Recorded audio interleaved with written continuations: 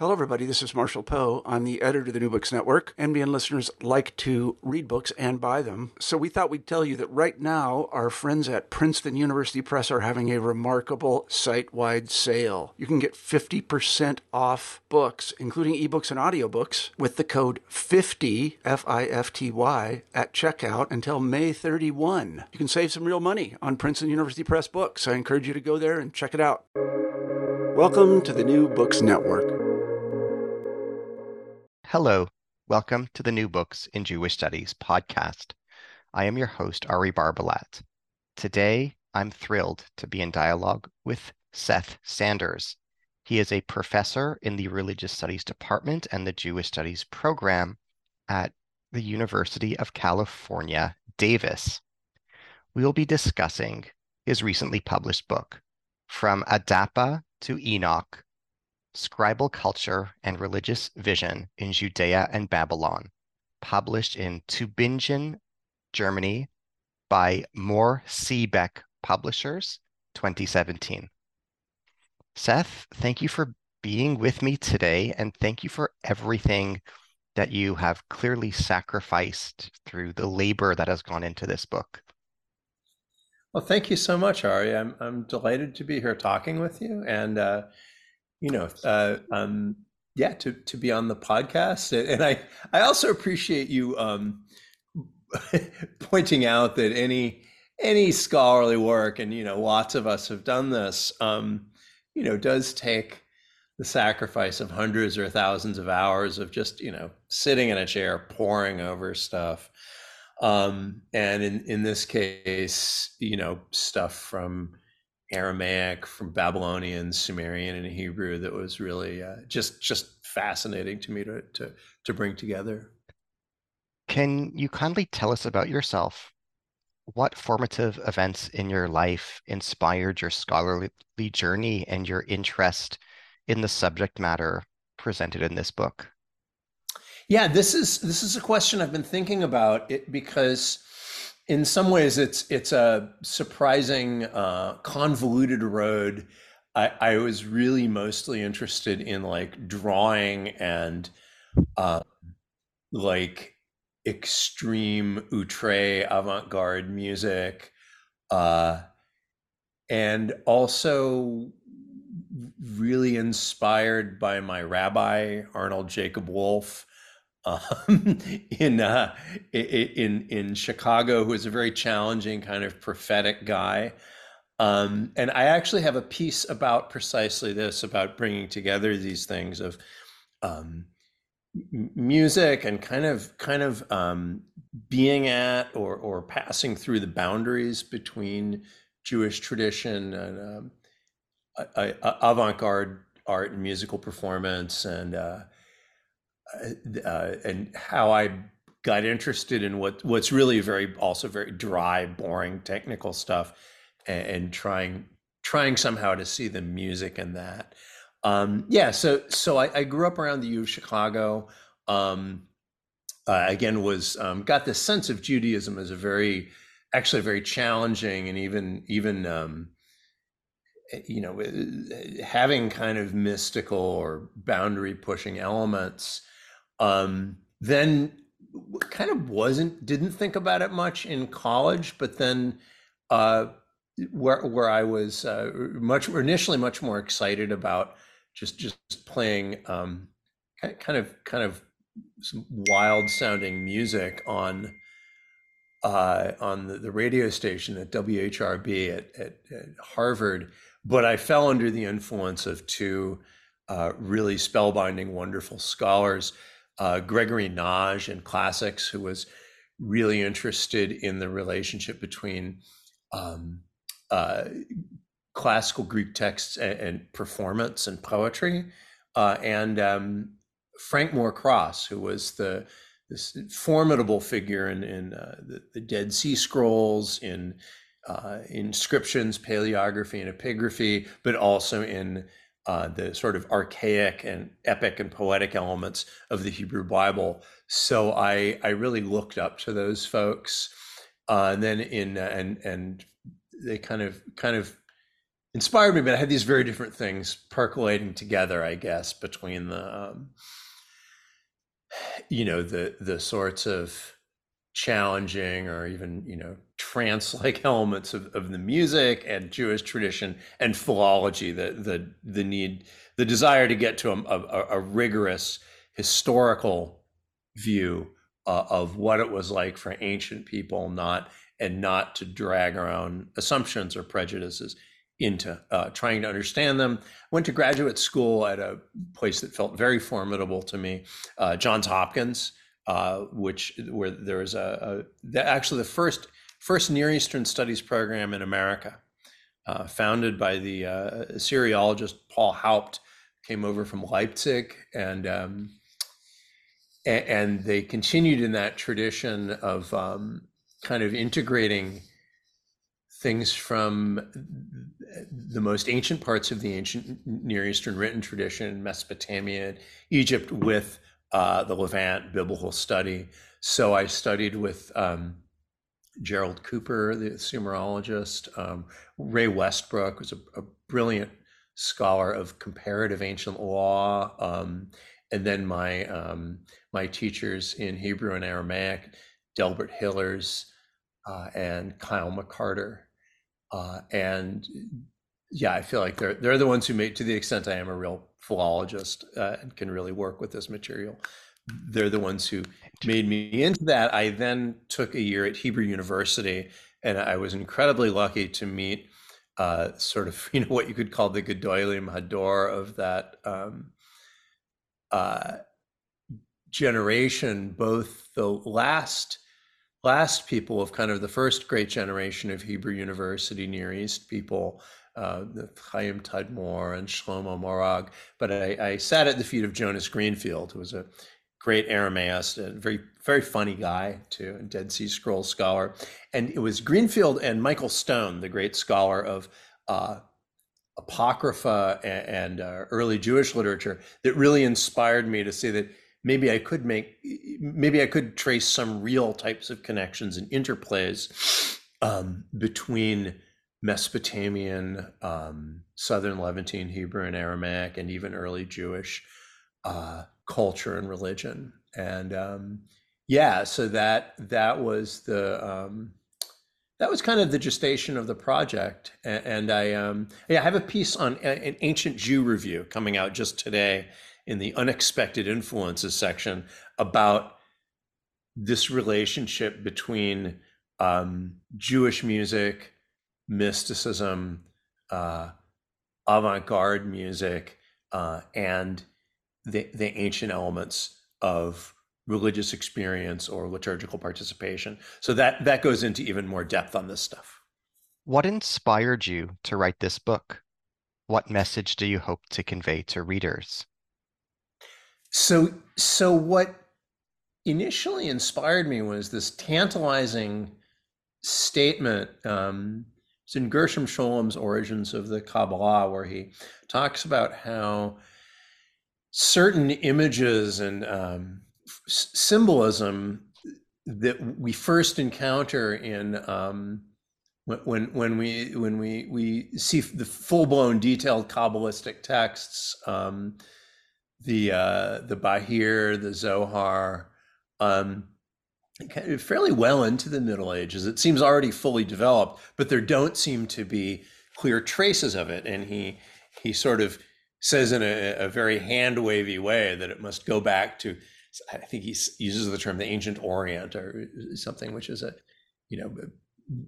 in some ways vague and unhelpful term. But I was tantalized by this idea that these elements of kind of like participation in heavenly liturgy, the myth of the journey to heaven, specifically the round trip journey to heaven, that is not, because lots of cultures, hope to go to either a heaven or another paradise-like place when the participants die. But the idea that you could go there, have something important revealed to you and bring it back to this world is something that you see in early Jewish mystical literature, the Hechalot literature.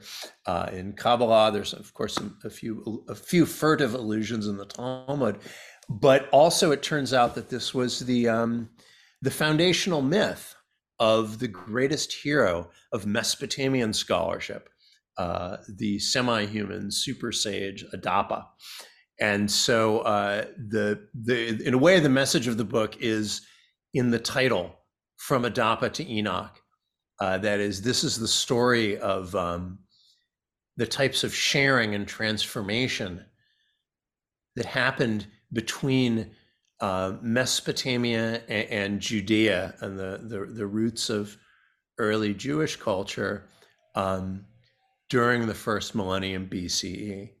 And I think the message is an approach to these things, not merely through borrowing or influence, that is not, as J.Z. Smith used to like to say, who snitched what from whom.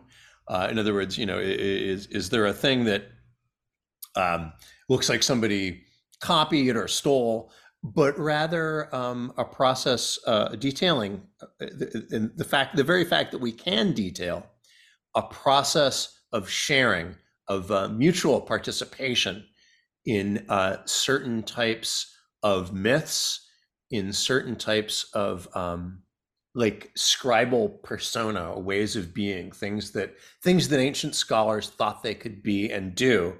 And the most impactful thing that they thought they could do was create scripture.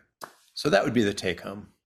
What are the primary themes in this book? Can you offer a summary for us? Yeah, so I'd say there are, you could sort of boil it down to three. The first theme is that traditionally the story of the rise of these heavenly revealer figures in Judaism, such as earlier Moses, but Enoch is the most prominent one in early Judaism, as although a controversial one who was rejected by some aspect of Judaism. It's usually been told as a story of borrowing and copying. And I wanted to argue for a new approach based more on subjectivity and participation. And I argued that we have the data to paint such a picture of what scribes and scholars participated in and how that built some aspect of their subjectivity of who they thought they were and hence what they thought they could do. So methodologically, I guess that would be the second point, would be moving from an idea of borrowing to ideas of historically specific moments of sharing and participation that led to great types of creativity, changes in subjectivity, that these scholars were not just copyists, not just, schoolboys or educators, but people who were participants in and creators of religion, of mystical visions, as well as scholarly texts. And then I guess the final point is the conceptual framework that I think is most helpful for understanding who these people thought they were and what they thought they were doing is the notion that I take originally from Foucault, although there's a whole book with this title by an eminent philosopher whose name I'm blanking on now, but Ian Hacking, yeah, and that is historical ontology. The idea is that ontology, that is the thinking about the nature of reality, the fabric of events and being itself, how the universe is structured. Ontology in philosophy, it's usually that's often treated as a kind of a timeless thing. Like if you come to a correct theory of ontology or advance your theory of ontology, that's just the way. That's your understanding of the way things are, the way they've always been. I think you'd see people like Heidegger talking about it that way. What Foucault and Hacking, as well as historians of science like Lorraine Daston, talk about instead is that people's visions of the fundamental mechanics of being and reality actually change over time. So you can treat ontology historically. So that's kind of the big argument is then that, and if you see a Mesopotamian ontology or an ancient Hebrew priestly ontology or certain types of early Jewish scholarly or mystical ontology, if you treat those as historical questions, look at how they changed and what they might have in common, then you can understand a lot more about what these people thought they were doing, how they thought they could reveal the words of God. And when, in particular, when they thought they could somehow produce new words of God, and that's really a remarkable thing that I think is still kind of on the edges, at the boundaries of how people, when people work on let's say early Judaism, it still seems like kind of a mystery how people could do things like write new scripture or transform what the Bible says, and so I think this can help with that. Who is Enoch? For listeners who might be unfamiliar with biblical and extra-biblical traditions, can you offer an introduction? Sure. Yeah. So Enoch is kind of the great, one of the, probably the most tantalizing mystery man of Genesis. He is one of the antediluvian patriarchs, that is the people in those kind of boring sections before the flood of X begat Y, who had this many children and begat Z and died. But Enoch is distinguished as being the only one of those patriarchs who, instead of saying he died, it just says he was no more, for God took him. And people have been tantalized by this, and because there's another really important mention, which is, it says he lived 365 years, which is a very interesting number, especially for a culture that seemed to have a lunar year already, as we still do in Judaism. That is a roughly 360-day year. Why would he live the number of days of a solar year, 365? And it also says that he went about the Hitpael of Halach with Ha Elohim, which could be like Noah, walked with God, that is, behaved in accordance with God, was close with God. But it can also easily be translated as he went about with the angels. He traveled around with the heavenly beings.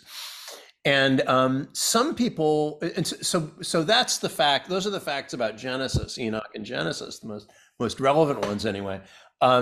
We then find, dating to the early 3rd century BC, because we have manuscripts from the end of the 3rd century BC from the Dead Sea Scrolls, 2 books about Enoch and his adventures in Aramaic, what scholars call the Book of the Watchers and the Book of the Luminaries. And the Book of the Watchers is a story of how Enoch is present at the fall of the angels and pronounces God's judgment on them, and then is taken up on a tour of the universe and sees the structures of the heavens, sees the cosmic plans where the righteous are stored up for the end of time, how the evil are punished, how the fallen angels are punished.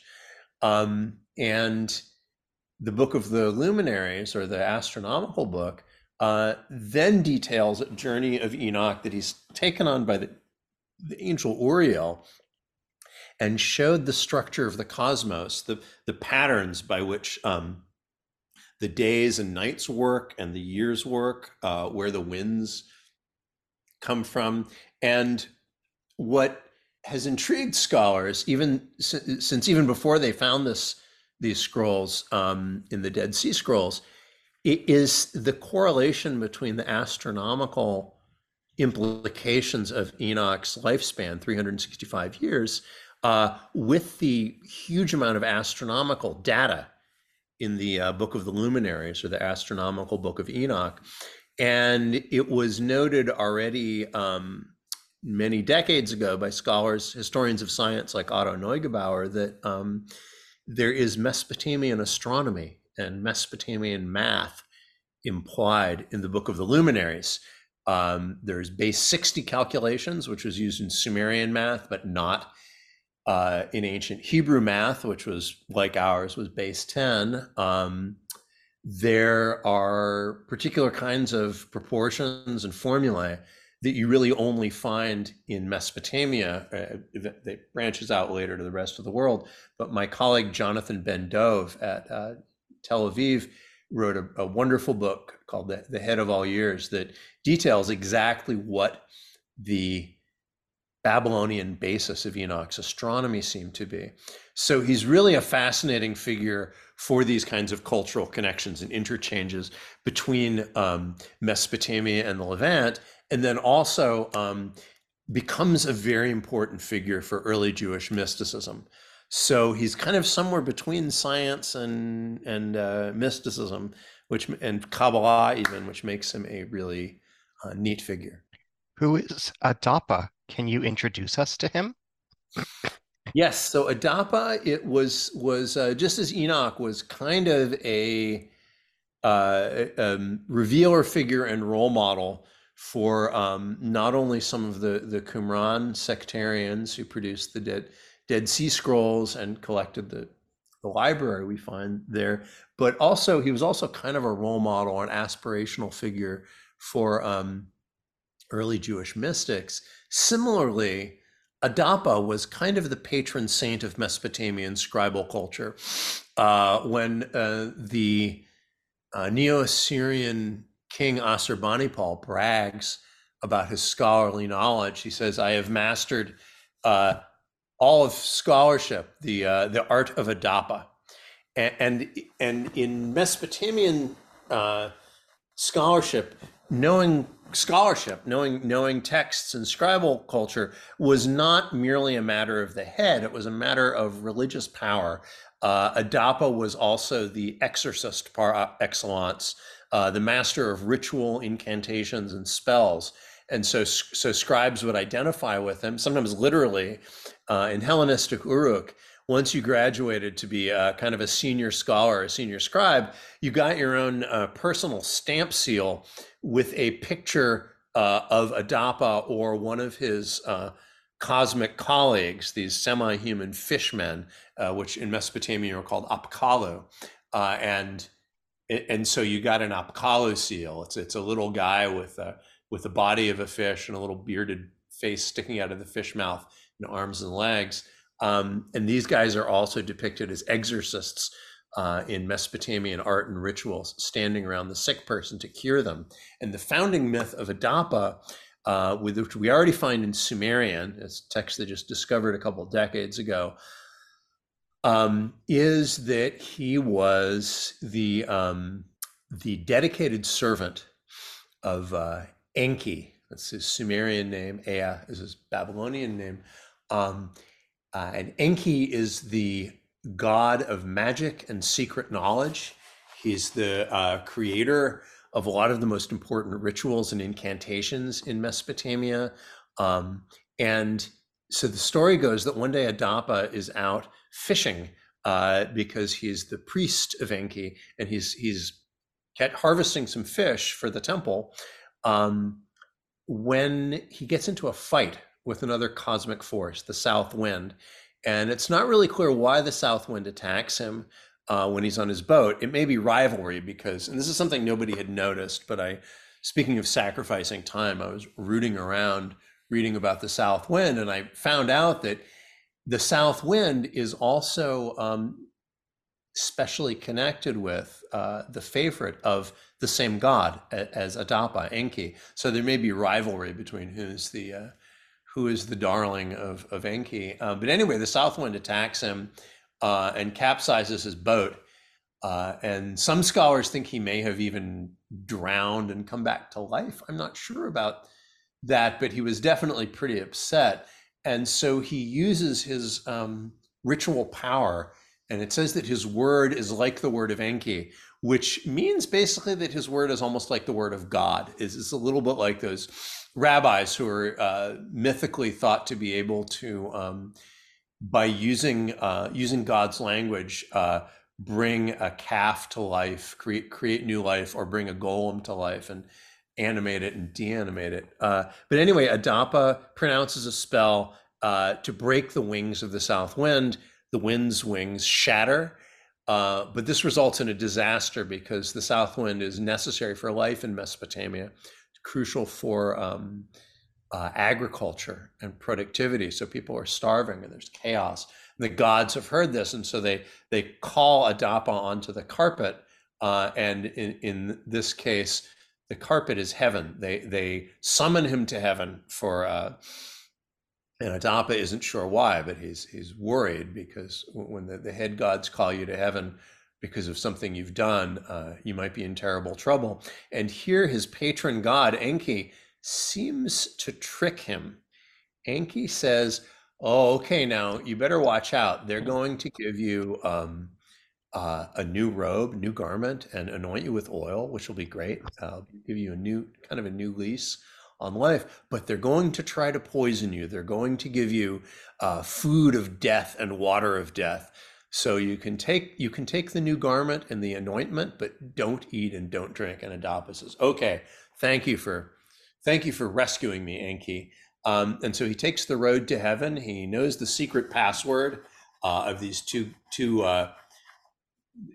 gods who are supposedly dead, Dumuzi and Ningishzida, but are actually in heaven. And he gives him the secret password, and he's called up. And Anu, the god of heaven, says, why did you do this, Adapa? Here, first, before we talk, here's a garment, oil, food, and drink. And Adapa takes the garment and oil, refuses the food and drink.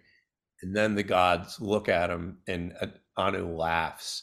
And he said, you foolish mortal, if you had accepted our heavenly food and heavenly drink, you would have had eternal life like the gods.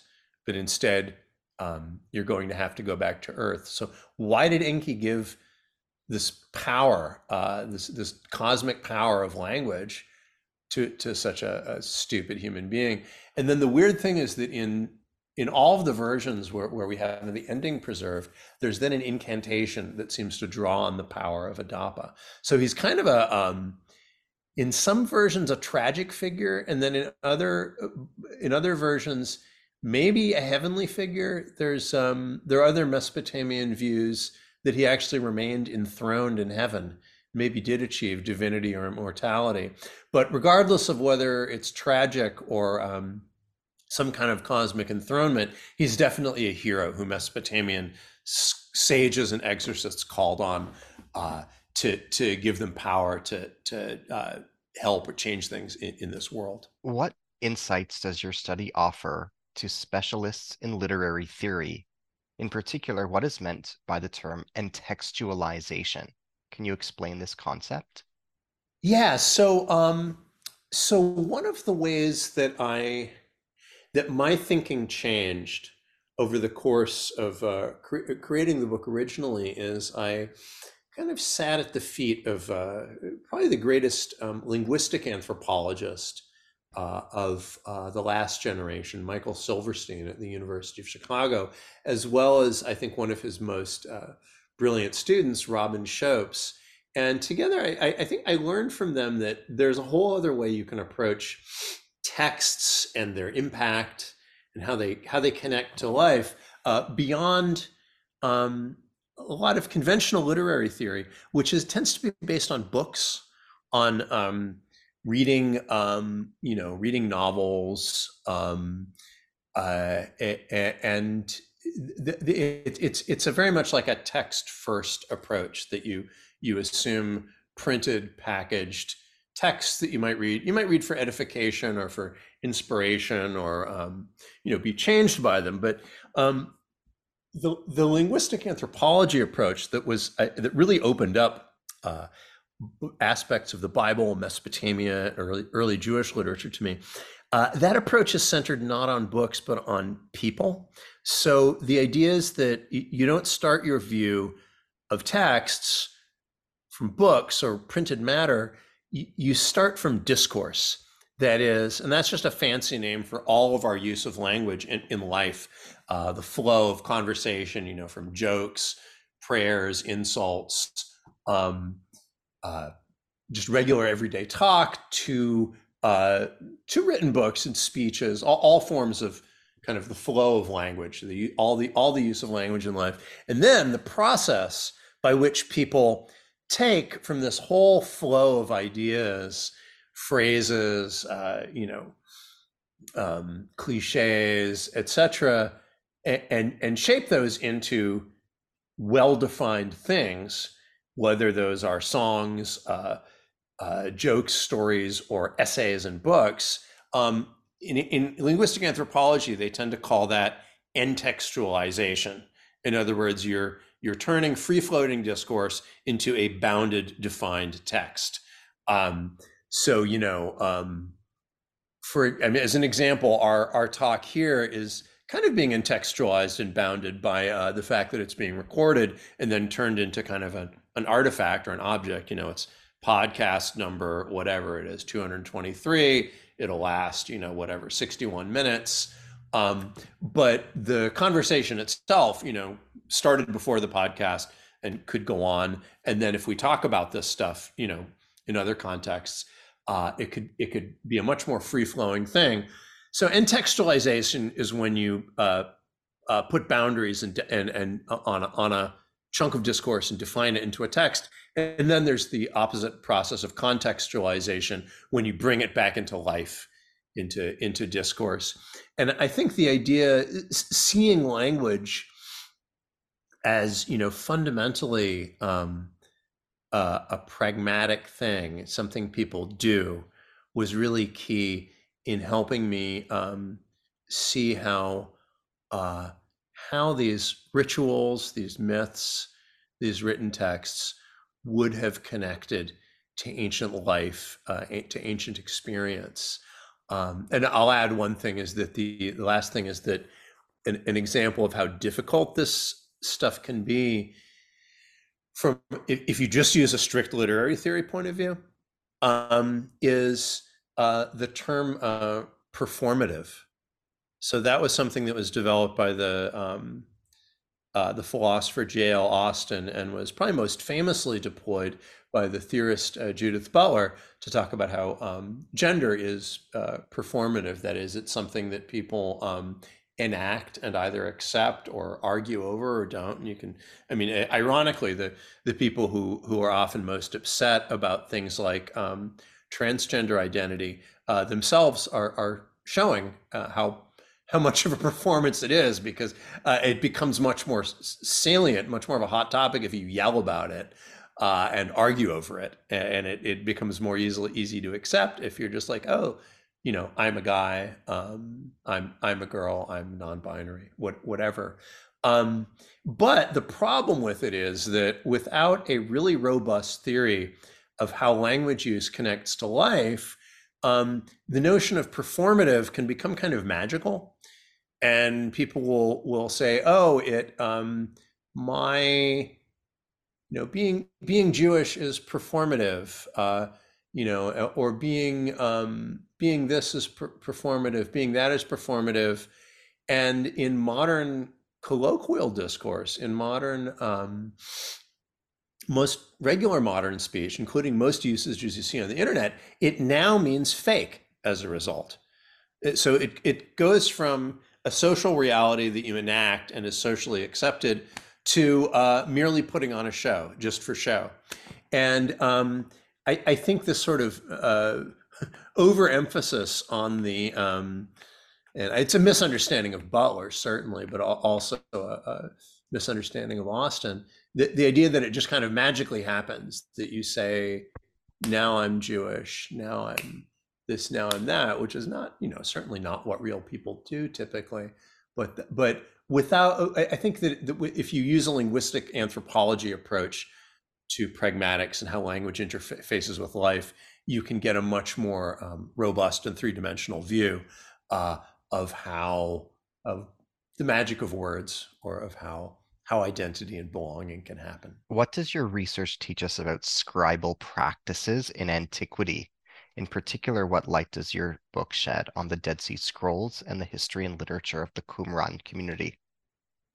Well, I think the main thing, the most interesting thing there for me was the notion that the Qumran sectarians thought that they could somehow reproduce divine language. There's a hymn to language, to the divine shaping power of language in the Hodayot, and this was the Hodayot is this modern scholarly term for one of the most basic liturgies that they seem to have used very regularly in Qumran and the Dead Sea Scrolls.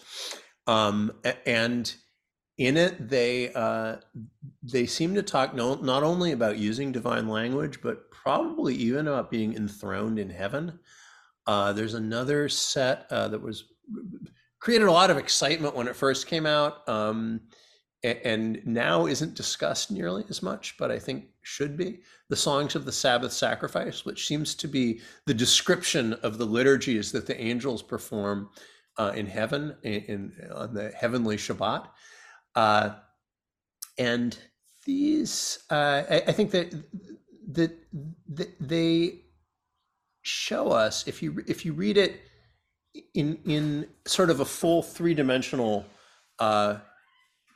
perspective with all of the other kinds of texts they were using and ways of life and rituals they seem to be performing at Qumran, you get a much better sense of how these people could take on a kind of a divine persona and how they could view themselves as participating in the type of creative language used by God himself. Can you tell us about the ancient scholar Berossus's book, Yeah. Babyloniaca? What Yeah, can you Barassa's tell us Babyloniaca. about him and his book Babyloniaca? Yes. This is a really interesting artifact. This was produced in the early 3rd century BCE, and it was part of a wave of ancient Near Eastern scholars producing an account of their culture for a Hellenistic audience. In this case, Berossus was a Babylonian priest, and he did this probably under the patronage of Antiochus I Soter, and he is writing in Greek, but summarizing his view of Babylonian culture and knowledge, hopefully so that this Hellenistic audience and his Hellenistic rulers can recognize it, respect it, and appreciate it this is at roughly the same time as the Egyptian priest Manetho is doing the same for Egyptian culture, that the Phoenician priest Philo of Byblos is probably, although the evidence for Philo is a little harder to piece together, but Philo is probably doing this for Phoenician culture as well. So these people are, in a way, forming an idea of culture for the first time that is a package of all of the myths, customs, history, forms of knowledge that make a people what they are. And it's key, I think, that it's for a foreign audience. In other words, it may be that you only start to worry about culture and start to package culture in a larger kind of cosmopolitan context when you're very aware of difference, and maybe also in an imperial or a colonial context where you're aware that you're just one of many and you want to make the case for your culture and your belonging. And Berossus also tells an interesting story about Adapa, who he calls Oannes, which comes from one of Adapa's names, Uan. Sometimes Adapa's name is written Uan Adapa. And he talks about him as a fishman who came up out of the sea at the beginning of human history. And he taught humans all of the important features of civilization. He civilized them, basically, taught them all that really is needed to know, to be human, to have a civilization, and then went back into the sea. And he's in that way, he's also kind of a Greek culture hero, or he's modeled on that idea of a Greek founder or inventor of culture, what was called the protos hoiretes, the inventor of an art or a science. On page 236, you write as follows. For those who could read and write, the signs the universe was made of, divine presence was immanent in the daily technical work of the scholar. It could be written in different forms. For Babylonians, it was the making of series, disciplined collections of what was known and what is possible, while for Judeans it involved storytelling. The rules of the universe were retold as events in the lives of the fathers. But for those who came to share them, these techniques permitted them to engage in the daily work of a revelation that subsumed nature and culture together with the supernatural, their own written products with the foundational cosmic speech that shaped the world around them. Why did you choose to close and end your book with these specific words?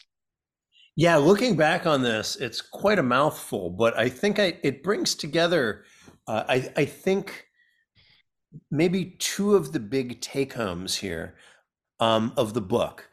One is that when you compare Mesopotamian and Judean scribal culture, that is the Sumero-Akkadian cuneiform scholarship with the Hebrew and Aramaic scholarship that they're doing in Judea, you find, I mean, I had two big illuminations. One was that in a certain way, they were radically different cultures. The Babylonian culture was a culture of continuity, that they had, they produced tons of texts, and they had thousands of years of continuity, where we know that scribes, Babylonian scribes in the Hellenistic period, were able to read and had access to texts from over 1,000 years earlier, because there was a kind of unbroken tradition of scholarship going back at least to the Old Babylonian period.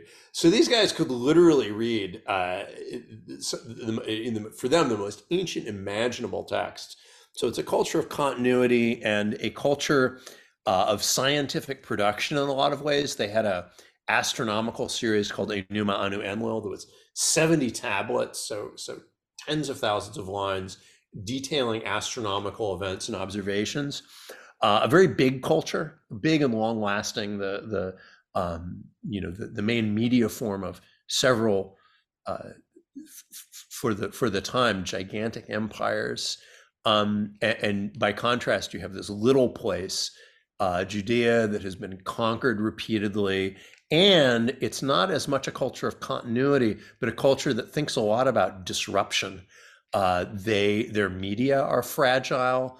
Their political entities are fragile. They've been devastated so often. And there are many images in the Bible of books being, or writings being destroyed. Moses shattering the Ten Commandments, Jeremiah's prophetic scroll being torn and burned by the king. So they're thinking a lot about text destruction.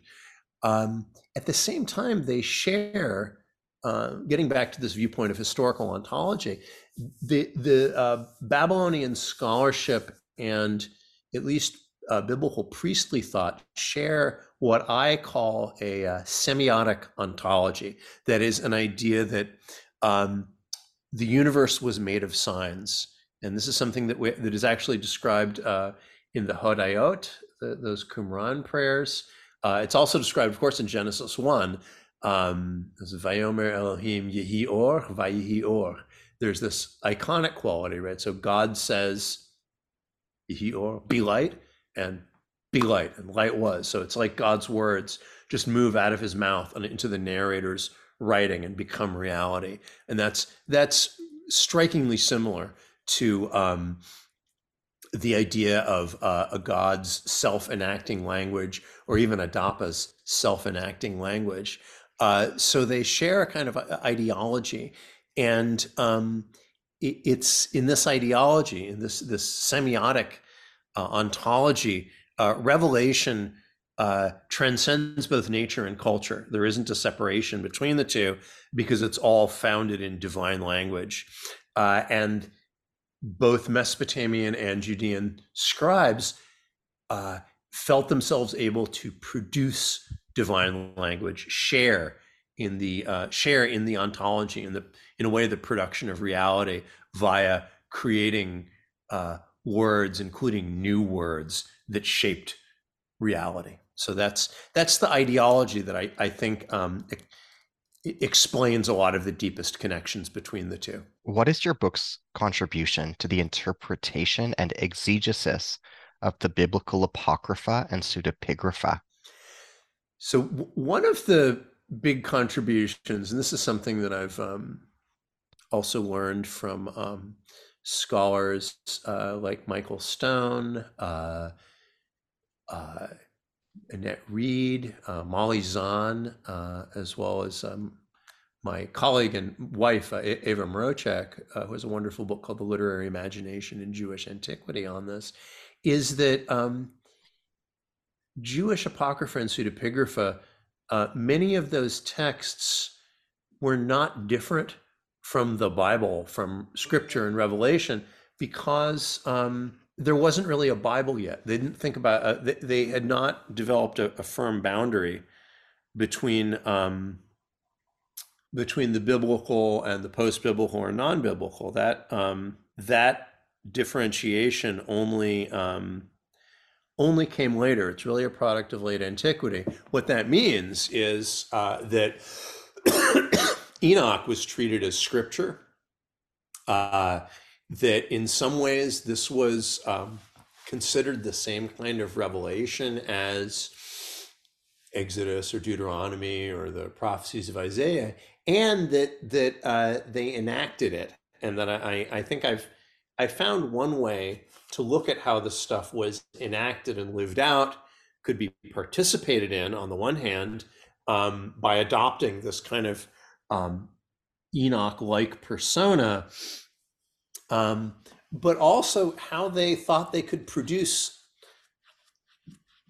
new revelations like this. In other words, I think this helps give us a lot of insight into the writers of both biblical texts and early Jewish literature, how they thought they were empowered to produce written revelation. In what ways does your book advance our understanding of Neo-Assyrian literature? Well, and I think in addition to detailing the importance of Adapa in this concrete way that I really hadn't been done since Piccioni, and that I feel like I illuminated his life in the minds of both kings and scribes in a new way. The other thing that surprised me that no one had done, since people had been worrying about it for well over a century, is I listed all of the certain and likely examples of Mesopotamian texts and culture being transferred into Hebrew or Aramaic or other West Semitic. And I specifically, this really heats up in the Neo-Assyrian period when you can see a process of translation, a very regular process of translation, both between West and East Semitic. So the earliest extended Aramaic text that we have, the Tel Fechariah inscription, is a guy who claims to be, in Aramaic, he claims to be a king. In Babylonian, he only claims to be a governor, but it's a bilingual. And it's pretty clear that by this point, the local kingdoms and royal courts had people in their chancery, in their scribal apparatus, who regularly translated back and forth. And we see this not just on royal inscriptions, but also on legal texts. There are a number of Neo-Assyrian legal texts that have Aramaic labels or dockets on them. We see little Aramaic legal notes, and even one letter in Aramaic that's pretty clearly shows signs of calquing from Neo-Assyrian. That is, that the people are used to writing and communicating in Neo-Assyrian. They have Neo-Assyrian names, but they're writing here in Aramaic. It's called the Ashur Ostrakon. And this, for the first time, concretely demonstrates the ways that people went back and forth between West Semitic and East Semitic, specifically in this period between Neo-Assyrian and Aramaic, as well as in the two quite strong examples from the Bible and the Covenant Code of Exodus, which shows a lot of Mesopotamian legal discourse, as well as the curses at the end of Deuteronomy. And I think that they show not, especially in the biblical ones, they show not that the scribes who created that part of Exodus and the curses of Deuteronomy, not that they were necessarily sitting there with cuneiform tablets in front of them, but they had been shaped by and remembered both Mesopotamian legal formulae as well as terrifying curse and treaty oath ceremonies that they or their predecessors had been forced to witness or participate in, since we know the Neo-Assyrian Empire made many of its vassals take these kinds of frightening ritualized oaths where they had to recite the curses that would come down upon them. So I think it lets us get a lot more concrete about a subject that people have been interested in, worried about, or even obsessed with for well over 100 years, starting, of course, with the very first major discovery of Babylonian literature, namely the Flood Tablet, which was the first really deciphered piece of ancient Mesopotamian literature. It was a Neo-Assyrian copy of Tablet 11 of the Epic of Gilgamesh that contains the flood, and it absolutely freaked people out because they started wondering and worrying whether Mesopotamian literature, including the flood, might have been older than and determinative of shaping influence on the Bible, specifically Genesis. So this, and I think since then there's been this kind of anxiety of influence. People have worried, oh, did they just steal it from Babylonians?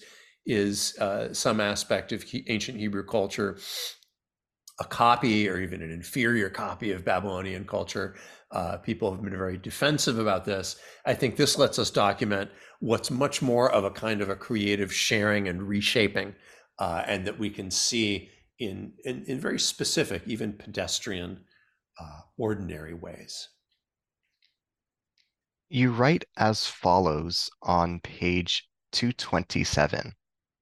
In a way, the story of Adapa and Enoch is the story of first millennium scribal culture. We are coming to recognize that the path to the heart of ancient sacred literatures, both the Hebrew Bible and the more abundant archives of Mesopotamia, runs through the scribes who created them. So far, scholars have most often studied them from the viewpoint of education, teaching people to master a fixed pre-existing culture. Masters taught students to read and write by precisely reproducing the revered texts of the past, indoctrinating them into the precise values of the past. By making copies of older texts, they made themselves into copies of older people. Scholars have also studied them as borrowers, absorbing texts or phrases from one culture to rearrange and apply in another. But scribes were more than just conduits for words. The current picture can make the hearts of ancient scholars seem bloodless and leaves open the question of where their literatures came from. In fact, scribal cultures changed creatively, sometimes radically. Whole new literatures arose in Neo-Assyrian, in Aramaic, and in Hebrew, of which the Bible is merely the most familiar. Scribes did not just copy, but rewrote revelations and created new ones, Who did they think they were actively, who did they think they were to actively participate in the words of the gods? How did they think they could know new things? This book shows how ancient scribal heroes provide a crucial missing dimension in our view of these scribal cultures. Ideal mythic figures like Adapa and Enoch helped define scribes' aspirations and self-images by investigating whose eyes they saw the world and its secrets through what voices they spoke with in liturgy and what they could become in ritual. We gain a view of ancient scholarly subjectivity and agency that we cannot get from looking at their vocational training, editorial techniques, or literary works alone. By imitating master teachers or texts, emulating supernatural sages, help give scribes access to new creative power. Can you elaborate on this passage for us? Yeah, I think the take home there, for me, the most important one is that I think the book helps us gain a view of ancient scribal and scholarly subjectivity and agency that we can't get from just looking at their education or texts. In other words, who did they think they were and what empowered them to do the sometimes radical things that they did? In the Dead Sea Scrolls, to claim to be enthroned in heaven, or to claim to know how the angels pray on Shabbat in heaven. In Mesopotamia, to say, I am Adapa, sage of the abyss. These are big claims. And not only that, but as Qumran scholars from Emmanuel Tove and Eugene Ulrich to my first Hebrew teacher in college, Sidney White Crawford, have illuminated there. At the time of the Dead Sea Scrolls, there were still biblical texts being rewritten, being very creatively transformed and developed.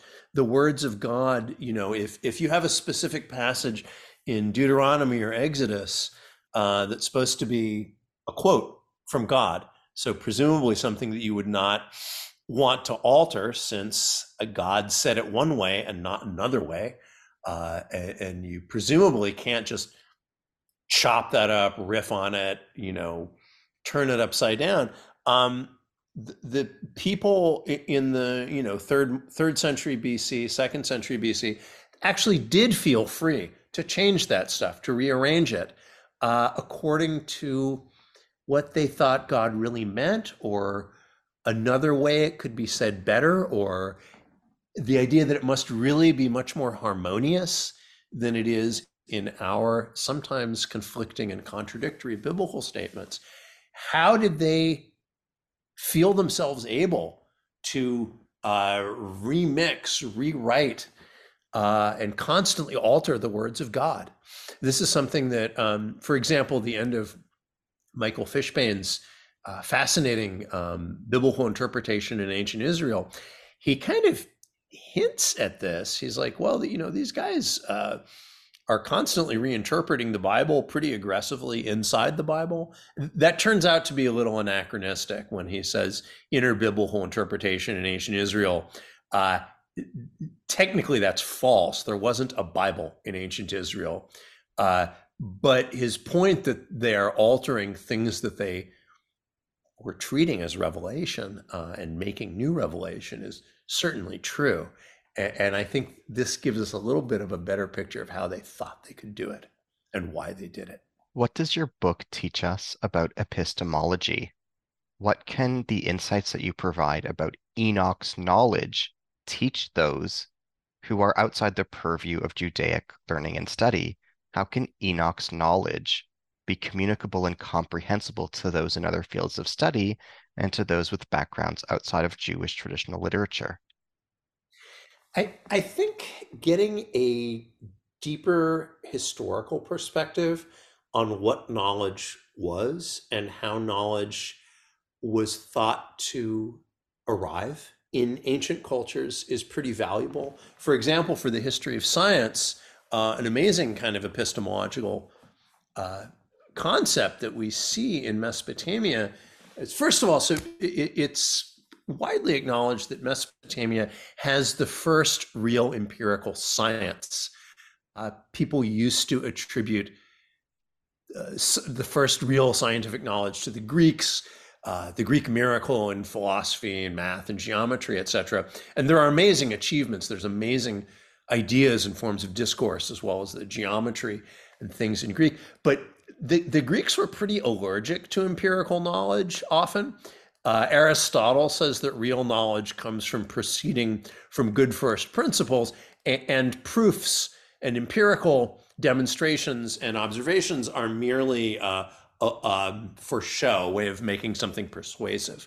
By contrast, Mesopotamian astronomers documented the times of the rising and setting and visibility of the heavenly bodies in detail and over hundreds of years. And as Noel Swerdlow, the great historian of science and astronomy, formerly he was at the U of Chicago, wrote in his book on Babylonian planetary theory, Mesopotamian astronomers, for the purposes of what we'd call astrology, so for what we'd consider to be totally irrational reasons, were able to create a huge database, abstract it into formulae, and successfully predict the positions of the heavenly bodies as well as eclipses based on hundreds of years of empirical observation. And yet, this epistemology was connected with notions of divine revelation. They claimed to know things not merely through observing, speculating, calculating, but through direct divine revelation, including revelation handed down by Adapa. And similarly, in the Dead Sea Scrolls, the Enochic book of the luminaries, which is somewhat earlier than the Qumran collection, but is found there, in Aramaic, translates a good bit of this Babylonian astronomy, again, in the form of revelation. And there's an Aramaic phrase that translates as something like, I was caused to see another calculation. Enoch says this repeatedly. He's caused to see or to know. And he's caused to know by the angel Uriel. So his whole epistemology is one based on revelation, and yet the result is science. So I think this is kind of an interesting challenge for the history of epistemology and what you could call the history of science or the history of knowledge, that people who were doing empirical observation and advanced math nevertheless had a very different theory of knowledge. The way they thought, or at least the way they claimed to come to know astronomy and math that we'd consider to be empirical and predictive was often by divine revelation. So I think that's a really interesting result. You write as follows on page 196. Sorry, on page one, you write as follows on page 229. The connection between Mesopotamian and Judaic learning was widespread and pedestrian rather than esoteric. It lay in a shared set of assumptions about a shared high culture. And when asked what tied the stars and ancient knowledge of the world together, transmitted in the text they curated, scribes knew that one of their own had revealed it. For Mesopotamians, he was a semi-divine being who began civilization after the flood, whose presence was immediately accessible in ritual, and whose texts had been transmitted verbatim, scribe to scribe, in a continuous tradition by the guild that could still adopt his voice. For Judeans, he was their ancestor whose works had survived a hidden catastrophe, someone whose knowledge and voice could be emulated indirectly after tremendous discipline and personal transformation. The relationship between Babylonian and Judean written cultures has been a subject of curiosity and uncertainty since the decipherment of cuneiform, but some of the problem has been in seeing it as a literary relationship between texts rather than a historical relationship between peoples and cultures, tracing each scribal hero's path in his own culture to where they met in a shared one lets us move beyond generalization to grasp what these cultures meant to the scribes themselves. Can you explain what you are referring to in this passage? Yeah, so I think the when I say the relationship between Babylonian and Judean written culture has been a subject of curiosity since the decipherment of cuneiform, one measure of just how interested people are still in 2023 is that there's a terrific YouTube series by a guy named Derek Lambert called Myth Vision that explores a lot of Bible and ancient Near East topics from a very popular point of view. They're very colorful, splashy videos, and his most popular video with 1 million views is "Where Did Enoch Come From?" More popular than stuff about the Gospels, the prophets, Old Testament, New Testament. So people are really curious about Enoch. And he was able to draw on some of my work too.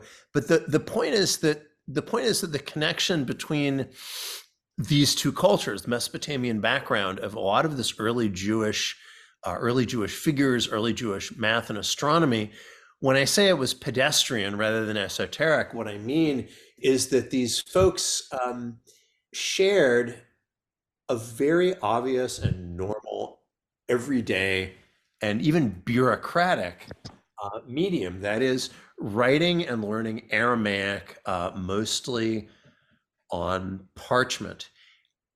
Because after the fall of the kingdom of Judah, all of learning in the learning of ancient Israel, the Hebrew learning, had to be transferred to an Aramaic-based medium.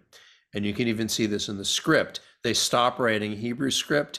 Even Hebrew texts, when we find them again, are written in an Aramaic script style, because if these guys wanted to have a job, they needed to be able to write Aramaic. Hebrew was optional because all of the officials, all of the documents, deeds, titles, legal material to be valid had to be in Aramaic. Nobody was going to pay you to write a will or the deed to a house in Hebrew. So as a result, Aramaic written culture became pretty much universal across the Near East by the late Persian period and early Hellenistic period. And so anyone who is educated to be a scribe, outside, in Egypt, they're still using a lot of, Demotic and other things. But also in Egypt, they use Aramaic. Everywhere else in the ancient Near East, there was a shared written culture of Aramaic. And if you wanted to get advanced, if you were kind of going for your scribal graduate degree, to be able to maybe work in a chancery or a palace or be an official, you probably had to study some advanced topics like astronomy and math. And you probably were familiar with the fact that Adapa, some heavenly revealer, had brought this knowledge down to you. And so it was natural to see knowledge of the universe as coming from a heavenly revealer, and Enoch fit that bill for Judeans. What new insights does your research provide regarding the book of Ezekiel? In particular, how can the themes that you present in your book with respect to inner biblical exegesis shed new light on the book of Ezekiel in relation to Enoch and Adapa? How does your study enable us to read and reinterpret the Bible and biblical literature in new ways? And can you describe the book of Ezekiel in this context? Yeah, I think that Ezekiel is most influential in Jewish liturgy and mysticism for the opening chapters, where we see God's chariot throne, which is then later described as the Merkavah, and this becomes one of the names for early Jewish mystical literature, the literature of the throne, the divine throne with the living creatures, these famous hybrid creatures who have four monstrous faces and float above these wheels. And even God himself appears in this luminous coruscating splendor above the chariot. But Ezekiel is also a work, an epistemological work. And that's what I wanted to emphasize, that that you can place the concept of religious experience much more firmly in history as one way that scholars talked about what they were doing and what empowered them to create knowledge, including the revelations in the book of Ezekiel. So for Ezekiel, it's not raw experience or revelation, despite the high voltage, mystical looking vision he has at the beginning. A lot of the knowledge in Ezekiel is in fact quantitative.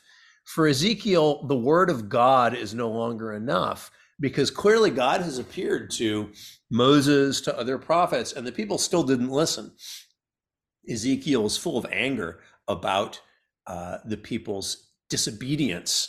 Even though the word of God was handed down through the prophets, people didn't listen. So Ezekiel is trying a new mode of knowledge and communication. And here we see, here's what I was talking about when I talked about a historical ontology, that I think Ezekiel's a great example. It's in response to these, in the exile, these kinds of media problems of mediating or transmitting prophecy in an effective way that will actually hit home to people, that Ezekiel argues that people need to not just hear the words of revelation, but understand the physical shape of God's temple, that through not only hearing a description, but actually seeing the measurements and the shape through this kind of exact knowledge, this will transform them in a way, this experience, this very precise quantitative experience and knowledge of the new temple. It's a heavenly model, but it's going to appear, Ezekiel claims, in Jerusalem. And this will be more transformative. So every one of Ezekiel's visions begins with the phrase, "The hand of the Lord was upon me." And everyone is described as transforming him, altering his mind or his body, moving him somewhere, showing him something new. So on the one hand, Ezekiel is described as having these transformative encounters that we would call religious experience. But on the other hand, a lot of the content of the revelation is precise knowledge, it's quantitative. His temple vision in particular shows an epistemology that resembles the astronomy of Enoch that I discussed, as well as the temple scroll of the Dead Sea Scrolls with its exact measurements and stipulations.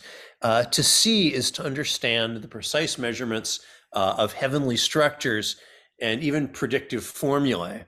So this is what I would call not religious experience, but a kind of precise transformative knowledge, what you could call apocalyptic science, since this sorts of exact heavenly architecture that's being transmitted in Ezekiel, and then the revelatory knowledge of the universe in the cosmic tour, which Uriel gives Enoch, has also been thought of as the first apocalypse, at least the earliest datable piece of literature that is connected with apocalyptic literature. On page 232, you write as follows: "Seeing history from the viewpoint of how culture was made and shared helps clarify this major set of changes. While we typically periodize political history by its ruling empires into Babylonian, Persian, and Hellenistic periods, it is equally helpful here to periodize cultural history by its dominant media forms. In this case, it would not be inaccurate to call the shared written world of Judea and Babylonian had entered by the early 5th century the quote-unquote parchment period. By this point, what they had in common was that their traditional modes of written knowledge were becoming not only archaic but exotic. Hebrew and Babylonian were both marked as old local traditions in an environment where Written Aramaic was more and more the norm. For the first time, both cultures shared the single common medium of parchment. Along with the dominant media, by the second half of the first millennium, the stakes of Mesopotamian scribal knowledge had changed, and with them, Adapa's biography. Scribes' ongoing revision of their tradition was accelerated by the loss of native kingship and the rise of the Persian Empire's more Aramaic norms. By embracing a world larger than cuneiform, this new multimedia scribal culture flowered by the Seleucid period. The Resh Temple of Uruk, a new structure on a scale never before seen in Babylonia, was attributed to Adapa himself, who held a prominent role in the New Year's Akitu festival for the temple and in a contemporary king list also found there. Their knowledge of cosmic order circulated on parchment as well as clay. After native kingship, scribes' thought shifted its center from royal power to the cosmos itself. The result was a Babylonian-based standard medium of knowledge and training, Aramaic on parchment, that could communicate universal law and aspire to be universal itself. Can you say more about this for us? Yeah. So the key point here, I think, is that this is not just a history of literature or a history of religious visions, but what's happening here is a media history. In other words, it's something that we can only fully understand if we look at what they were using physically to communicate. This is true in Mesopotamia because of the great durability of clay, which makes their culture much more of a literary culture of continuity than the culture of the southern Levant.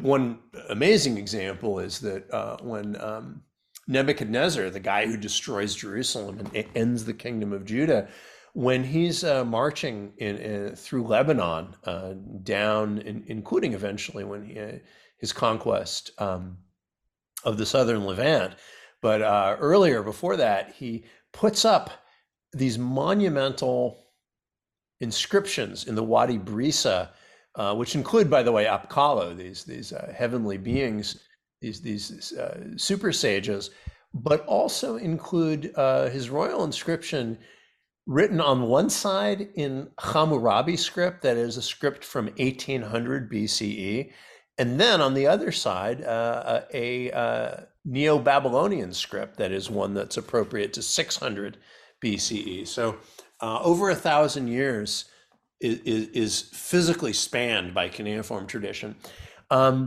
Meanwhile, the media of ancient Israel, of the late Iron Age, of the Hebrew that's probably mostly written on papyrus, is lost. And there's this great disruption, but also this great creativity when the main written medium of Judea becomes Aramaic on parchment.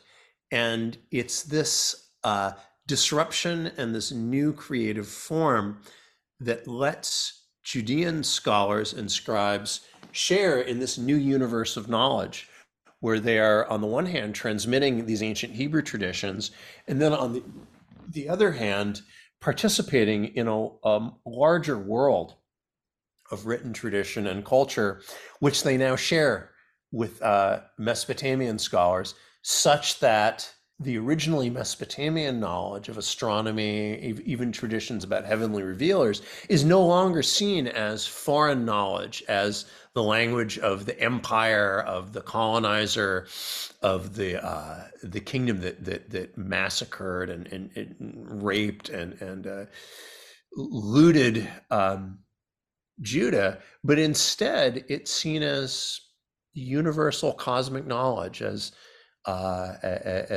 shared writing, shared scholarship, maybe even just knowledge itself. So I think that that change in media helps explain a lot about the changes in religion, culture, and scripture that really create early Judaism. As we bring today's dialogue to a close, can you tell us about where your time and attention have gone since completing this book?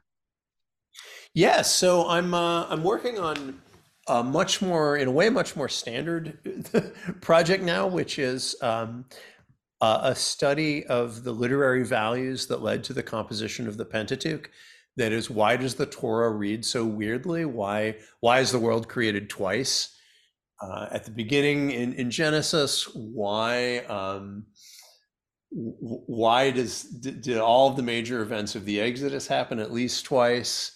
And not merely can we find layers or sources, because yes, we can. It's the only plausible explanation that most of the Pentateuch was built from variant versions of the story of ancient Israel that were floating around in Hebrew culture. So not just that, but why was this deliberately done? What were the positive values? What was the literary vision that led to these parallel, conflicting, and sometimes even contradictory intertwined versions? And I actually use a metaphor from music at one point, because the great Hebrew University scholar Yisrael Knoll described the Bible as the divine symphony, but with all of the kinds of contradictions and awkward, incomplete parallels, it's a very discordant atonal symphony if it's designed to be a symphony. So instead, I use a term from music theory that describes a lot of a value that appears in a lot of music across the world, including in Jewish liturgy, which is heterophony. That is, when you have parallel voices that are not in a rigid harmonic relationship such that each voice is a set number of intervals or semitones away from each other, producing a nice harmony or choir type sound, but rather that they're following parallel melodic lines, but doing each one a little differently or a lot differently, stopping, coming back in, varying the line. And this is actually a positive creative value. Another way I describe it in the heterophony thing appears in a Assyriology journal, NABU, where I use it to describe a value that also appears in Babylonian scholarship. And I also have a book in the works about the broad literary values that generated the Torah. Thank you for sharing. And thank you for all the erudition and eloquence that accompanied your answers throughout the course of our dialogue together. Well, thank you so much for your really careful and thoughtful reading and your just kind and interesting questions. So yeah, it's been great. Thanks a lot, Ari. My pleasure. As we end our dialogue today, I am your host on the New Books in Jewish Studies podcast, Ari Barbalat. I have been in dialogue today with Seth Sanders. He is professor in the Religious Studies Department and in the Jewish Studies program at University of California, Davis. We have been discussing his recently published book, From Adapa to Enoch, Scribal Culture and Religious Vision in Judea and Babylon, published in Tübingen, Germany by Mohr Siebeck Publishers, 2017. Thank you.